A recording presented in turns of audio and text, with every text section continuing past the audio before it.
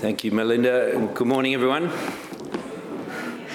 It's worth having that second reading open in front of you. If you've got a church Bible in front of you there, it's page 830, so well worth having that open. Matthew 5.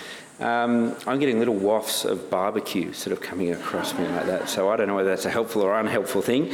I also appreciate on hot days like today, it's hard to concentrate. I'm really excited about this little series that we're starting and this passage in particular. So I'm going to pray to ask God to help us to hear him well, even in the midst of sausage wafts and heat. So let's pray together.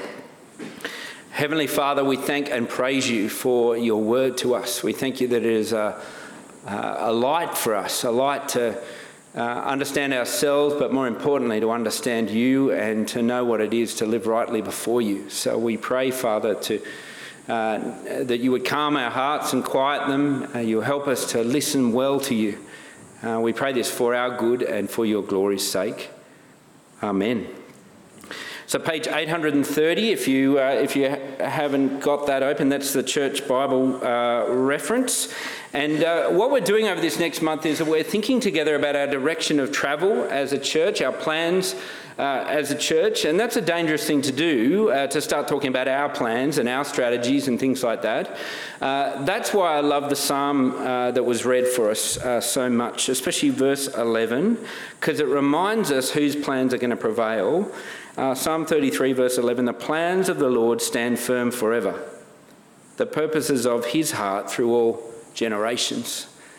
So here's our goal over the next month. It's to let go of our plans and to line up our hearts with the plans of our God's heart, because we're told here they'll prevail. Those plans will prevail. Doesn't matter what we come up with. He has a plan and he is fulfilling his plan. And our goal as a church is to line up with that plan.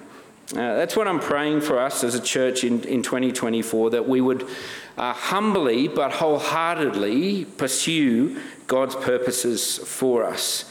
And if you were to try to capture God's purposes for us as a church and individually, it would be actually a couple of verses on from what was just read for us, chapter 5 of Matthew, verse 14. Here it is. You are the light of the world, so then let the light shine. There it is. If you fall asleep for the next month, there it is in one sentence. Our who and our why. You are the light of the world. That's who we are. So then let the light shine. We're to be a light, the light really that comes from the joy of being people of this King, who've come under the leadership of King Jesus. That's where the light comes from. And a light that actually leads other people to see that light and to come to the King and to find mercy with this King. You are the light of the world, so then let the light shine. That's our who, that's our why. Here's another way of expressing it that we'll be using throughout this year. Here's what I'm praying for us as a church, that we are and that we become more so over time, that we be a multi-generational church family. And as you look around, we are that this morning, serving King Jesus, a light, as we've just seen, for the generations to come. I think that captures who we are. I think it captures the next steps that we need to take as a church, specific steps, stretching steps that we'll speak of in the coming weeks. But for now, here it is. Here's the who and the why of this place, a multi-generational church family, serving King Jesus together, a light for the generations to come. And as I've been praying that in over recent weeks in the summer, one of the things that thrills me is how God is already doing that amongst us. Let me give you a few snapshots that I've seen of this vision sort of being fulfilled by our God. The first one is actually one of the people I first met in starting in ministry here in Wahroonga over 10 years ago. Her name was Kath Koch. I wonder if anybody here remembers Kath. We've got a few hands up, remember Kath. By the time I met Kath, she had been a follower of the Lord Jesus for many years. She loved King Jesus. She loved his people. But by this stage, she was unable to gather with his people because of her own physical infirmities. She lived in a nursing home in North Turramurra. And while she wasn't able to gather with us on a Sunday, she was keen to keep serving us. And so one of the things that she did is that we used to, on Friday afternoons, drive down to where she was, and the service sheets that we were going to use that Sunday we'd give to her, and she would fold them so that they were ready for us on Sunday. And I remember meeting with her and her expressing the frustration that she couldn't serve in other ways. She said this to me a number of times: "All I can do, Andrew, now is eat and sleep and pray." That's a pretty good life right there, but for her there was all sorts of frustrations in it, all sorts of ways she'd served the King before that she couldn't now. But the other thing that struck me is that every time I met with her, I left just rejoicing in Jesus, because her heart was absolutely ablaze for him, despite those infirmities. Here she is, a light for the generations to come. Now, let me give you another picture. It's perhaps at the other end of the spectrum from Kath. It was Monday here on this site. If you accidentally stumbled here in the middle of the day, that would have been a mistake, because you would have been hit by over 100 primary school kids who were here for the Swashbucklers Day that we've been chatting about. And what was so thrilling about that is that over half of them weren't in any way part of this church before that day, and a decent portion of those, I imagine, not part of any church. Hearing of the treasure of knowing Jesus as King, perhaps for the first time. That's what we want to be as a church. Let me give you another picture, and I was coming up with these this week, and I really should have stopped at this point, but I'm going to keep going. Here we go. A girl in our youth group who last Sunday night she was playing keyboard in our band at night church, and in one sense that's not very dramatic, but trace the steps back from that moment, and you see God at work again, bringing people to himself.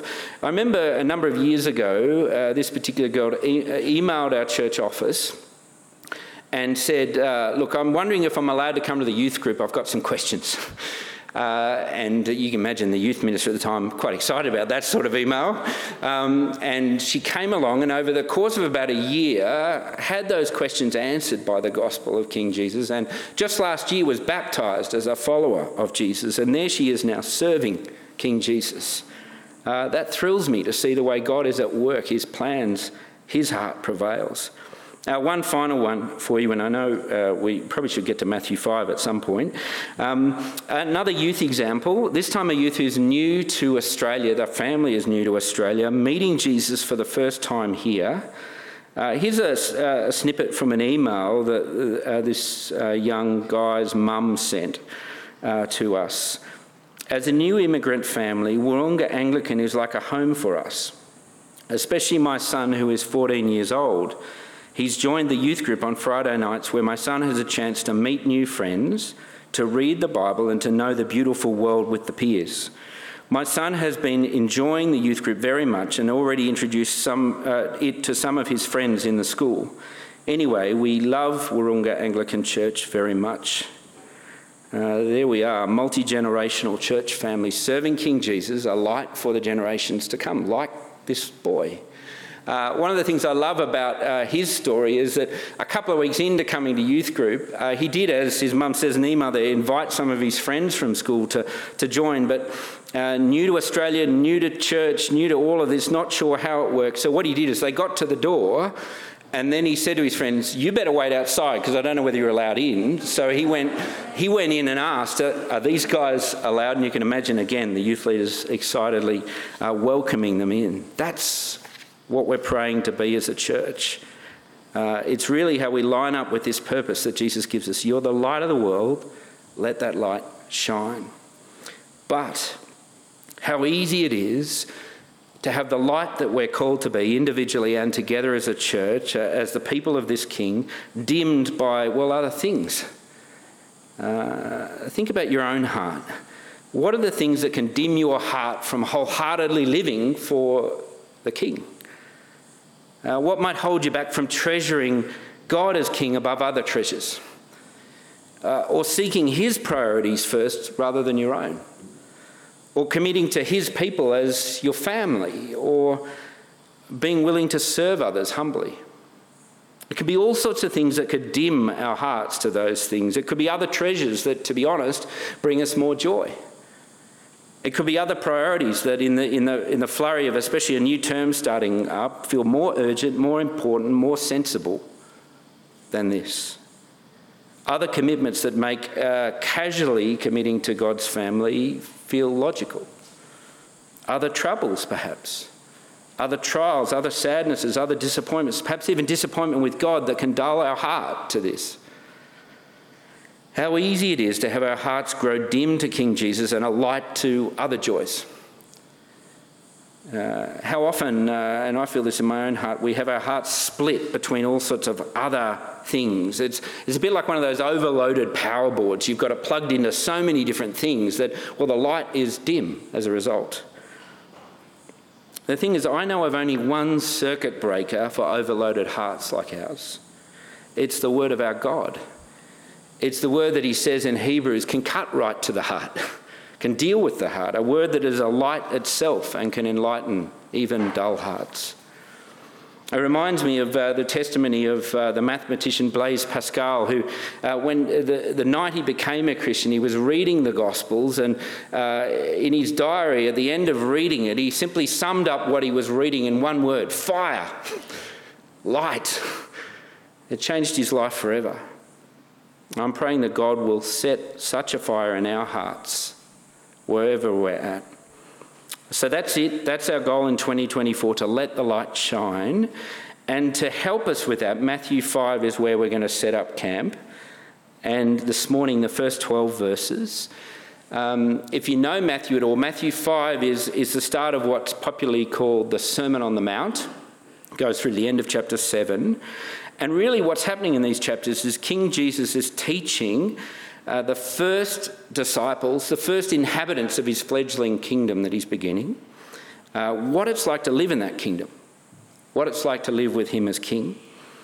And it starts like this. I hope you've got it open there in front of you. Chapter 5, verse 1. Now when Jesus saw the crowds, he went up on the mountainside and he sat down. His disciples came to him and he began to teach them. Now have a look at those verses. The first thing to notice about the teaching of our King here is that it's teaching that happens in the context of crowds. Do you see it there at the start of verse 1? And that's important because Matthew talks about the crowds a lot. They're these groups of people who, we're told in Matthew's Gospel, follow Jesus, but not as king, but just as interested observers, at a distance, checking him out. And perhaps you're here this morning, when it comes to Jesus, you wouldn't say he's your king, but you're interested. That's like the crowds here.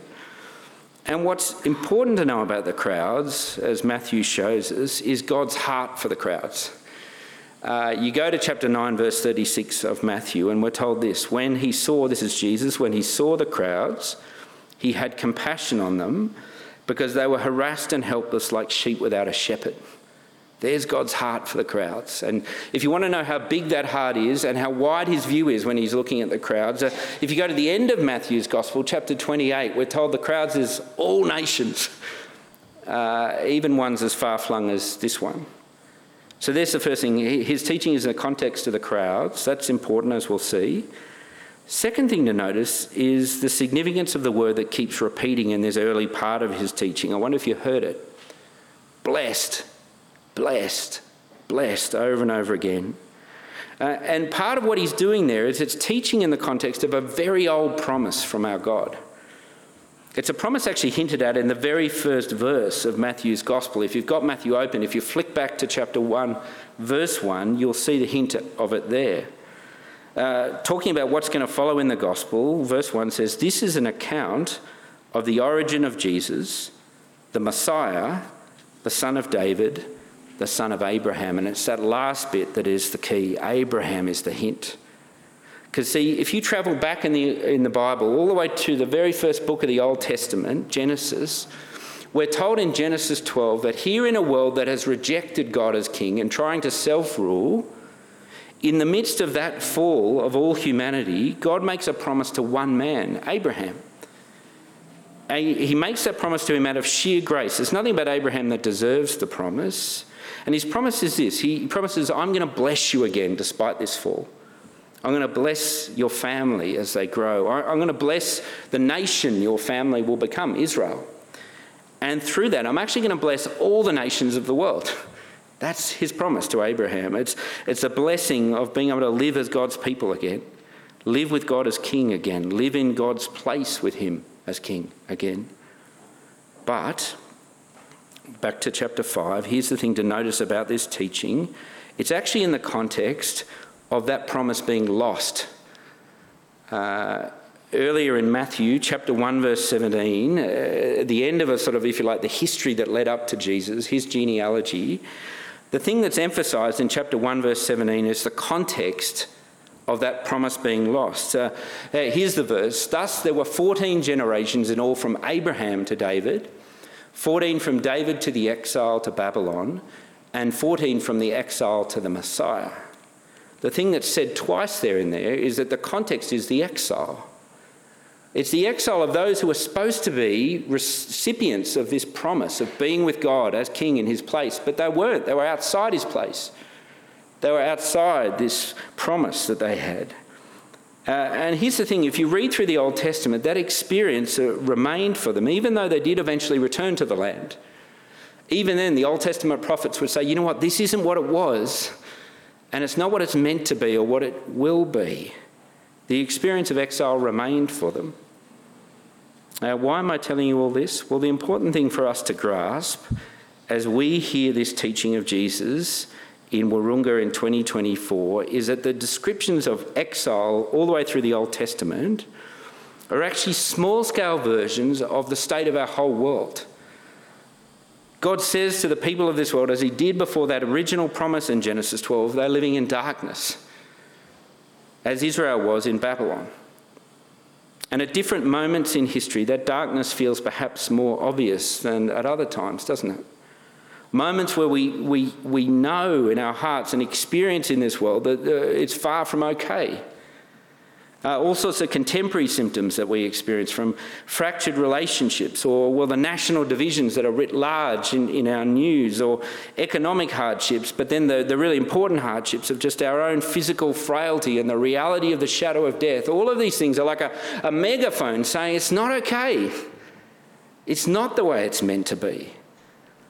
And the compelling thing about these verses, and as I said, we're finally going to get to chapter 5, the compelling thing about the verses 3 to 10 is if you read through the Old Testament prophets and the Psalms, and you read them try and describe the experience of being exiled from God like our world is, the descriptions used are the ones we have here in verses 3 onwards.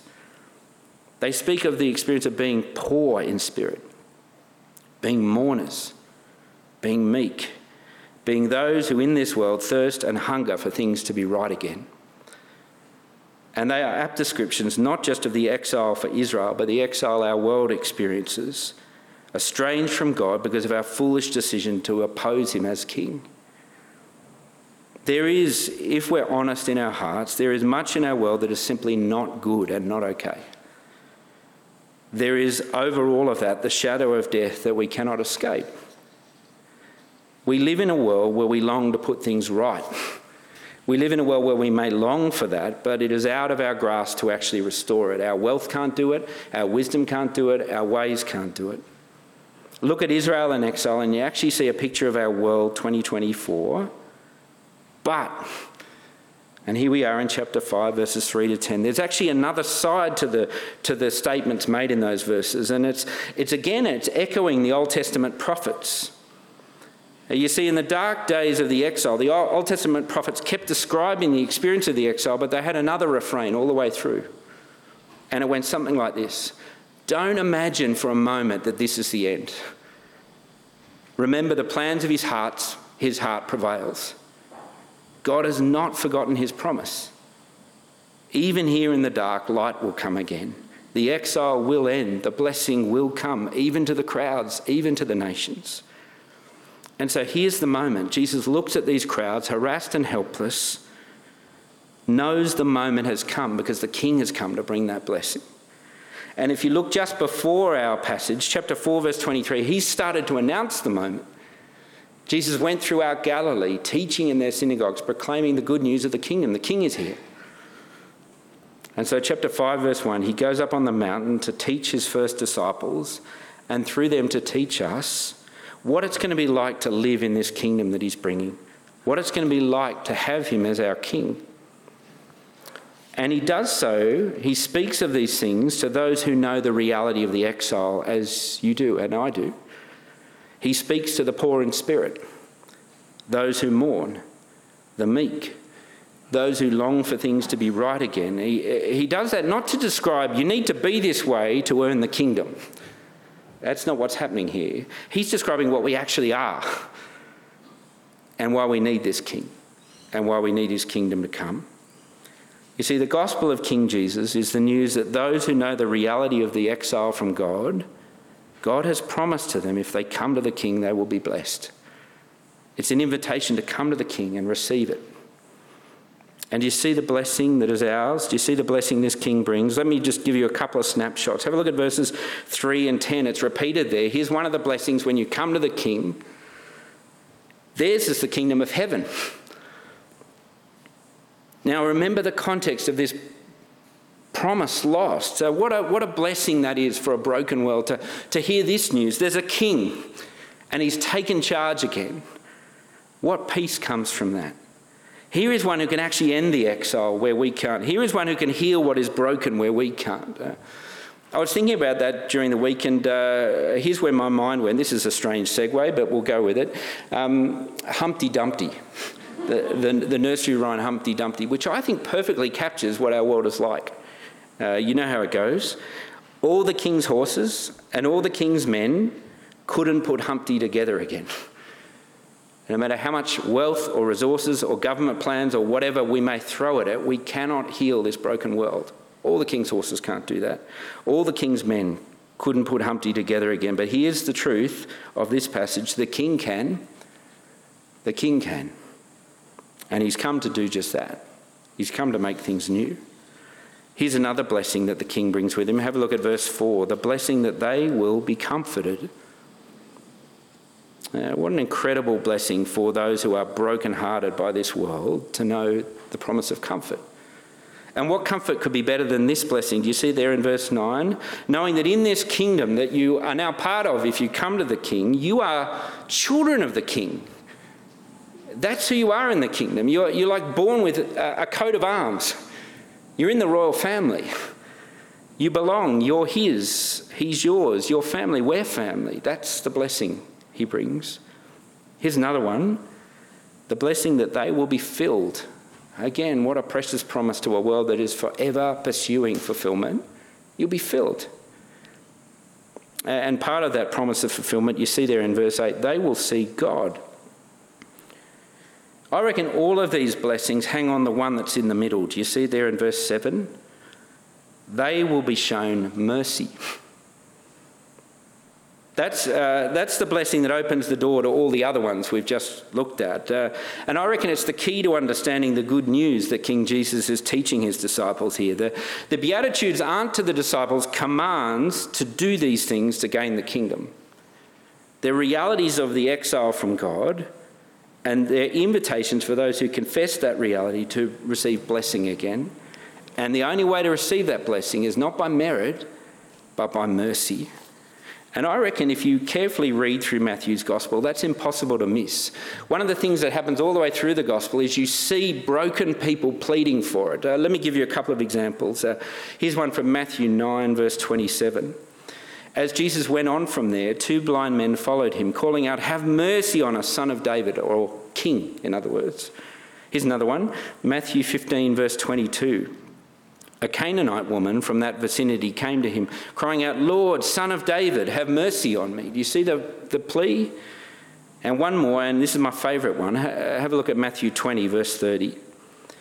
2 blind men were sitting by the roadside, and when they heard that Jesus was passing by, they shouted, "Lord, son of David, have mercy on us." The crowd rebuked them and told them to be quiet, but they shouted all the louder, "Son of David, have mercy on us." I love it. It's almost like as Matthew's gospel goes on, the cry for mercy just gets louder and louder and unstoppable. And it's like our invitation to join in. And if we do, here's the good news of the gospel of our King Jesus. It's news captured really well in the old Anglican prayer book of all things. Here's the truth about our King. He is the same Lord whose property is always to have mercy, which is a ye-old English way of saying, you know what? He's always merciful. You can count on that. And what a sweet relief that is for us. What a blessing to know his mercy will never run short for you or me. This is his promise to fools like us who have lived as if we're king, fools like so many in our world who live under his judgment because of that foolish rejection of him. Do you know what his response to our folly is? It's not to abandon his promise. He can't, he won't. His heart's plans prevail. And so instead, here we have the one, the King who comes for people like us, who comes in mercy, the King who will carry our own foolish sin and its rightful judgment on himself so that we can be forgiven, not out of merit, but mercy. So that I can say without any arrogance in my heart, and you can say with me, ours is the kingdom of heaven. Mine is the whole earth. Mine is fulfillment. Mine is the hope that I will see him. Mine is the privilege and the identity of being his child. And all of that's mine because it's all his and he's the King. To quote the social media influencers, we are #blessed. Let me say it again one more time so that we are clear. What we have here is not a series of commands, do these things and you'll gain the kingdom. They are realities of the exile that we all experience, and yet for those who seek the mercy of the King, there is blessing. You know what? There's only actually one command for us in the verses that we've read. I wonder if you heard it. It's there in verse 12. One imperative from all of this. Rejoice, be glad. If we're seeing the King and his mercy properly, that's the impulse. Is that your impulse, your natural impulse as you think about being a follower of this King? That's what I love about my old friend Kath, who I can't wait to see again in the new creation. That's why even with all her restrictions and infirmities, she was utterly ablaze with light for the King because she knew who she was. I wonder, as we consider the causes that might diminish our own light, whether this could be a factor. How easy it is in this world marked by the foolishness of self-rule and the false hope of so much treasure, how easy it would be to lose sight of who we actually are because of this King. How easy to forget and instead want to be someone or something else in this world. And as a parent, I feel this acutely, to want that even for our kids, as we put them through an endless track of pursuing other priorities that will not fill them. Not in a month of Sundays, not in a year of Sundays, not in a lifetime of Sundays. It will leave them restless as it leaves us. It's no wonder then that in 5 verse 1, Jesus, seeing the harassed and helpless crowds, does not tell us to charge in amongst that harassment and helplessness and be just as harassed and helpless. No, he takes the disciples up on the mountain, away from the noise and the lights of a world in exile, and he teaches them. What power comes from listening well to this merciful King? Who'll say later in Matthew's Gospel, "Come to me, all you who are weary and burdened, and I will give you rest. Take my yoke upon you and learn from me. I'm gentle and humble in heart. You will find rest for your souls." My encouragement to us, my prayer for us as a church is that we will listen to the King this year. And that from that, the impulse of our hearts will be, verse 12, rejoice, be glad. What joy comes from knowing who you are in this world because of this King's mercy? To live with no more pretense or no more restless striving, just mercy. And as we'll see next week, what purpose comes from that identity too? You are the light of the world, so then let the light shine. Let me pray for us. Heavenly Father, we thank you that your plans stand, your heart prevails. We thank you that your heart is faithful and true, that your mercies are new every morning. And we thank you that that has reached us, and we long to be those who rest in that mercy. Help us, Lord. Amen. Well, as the band comes up,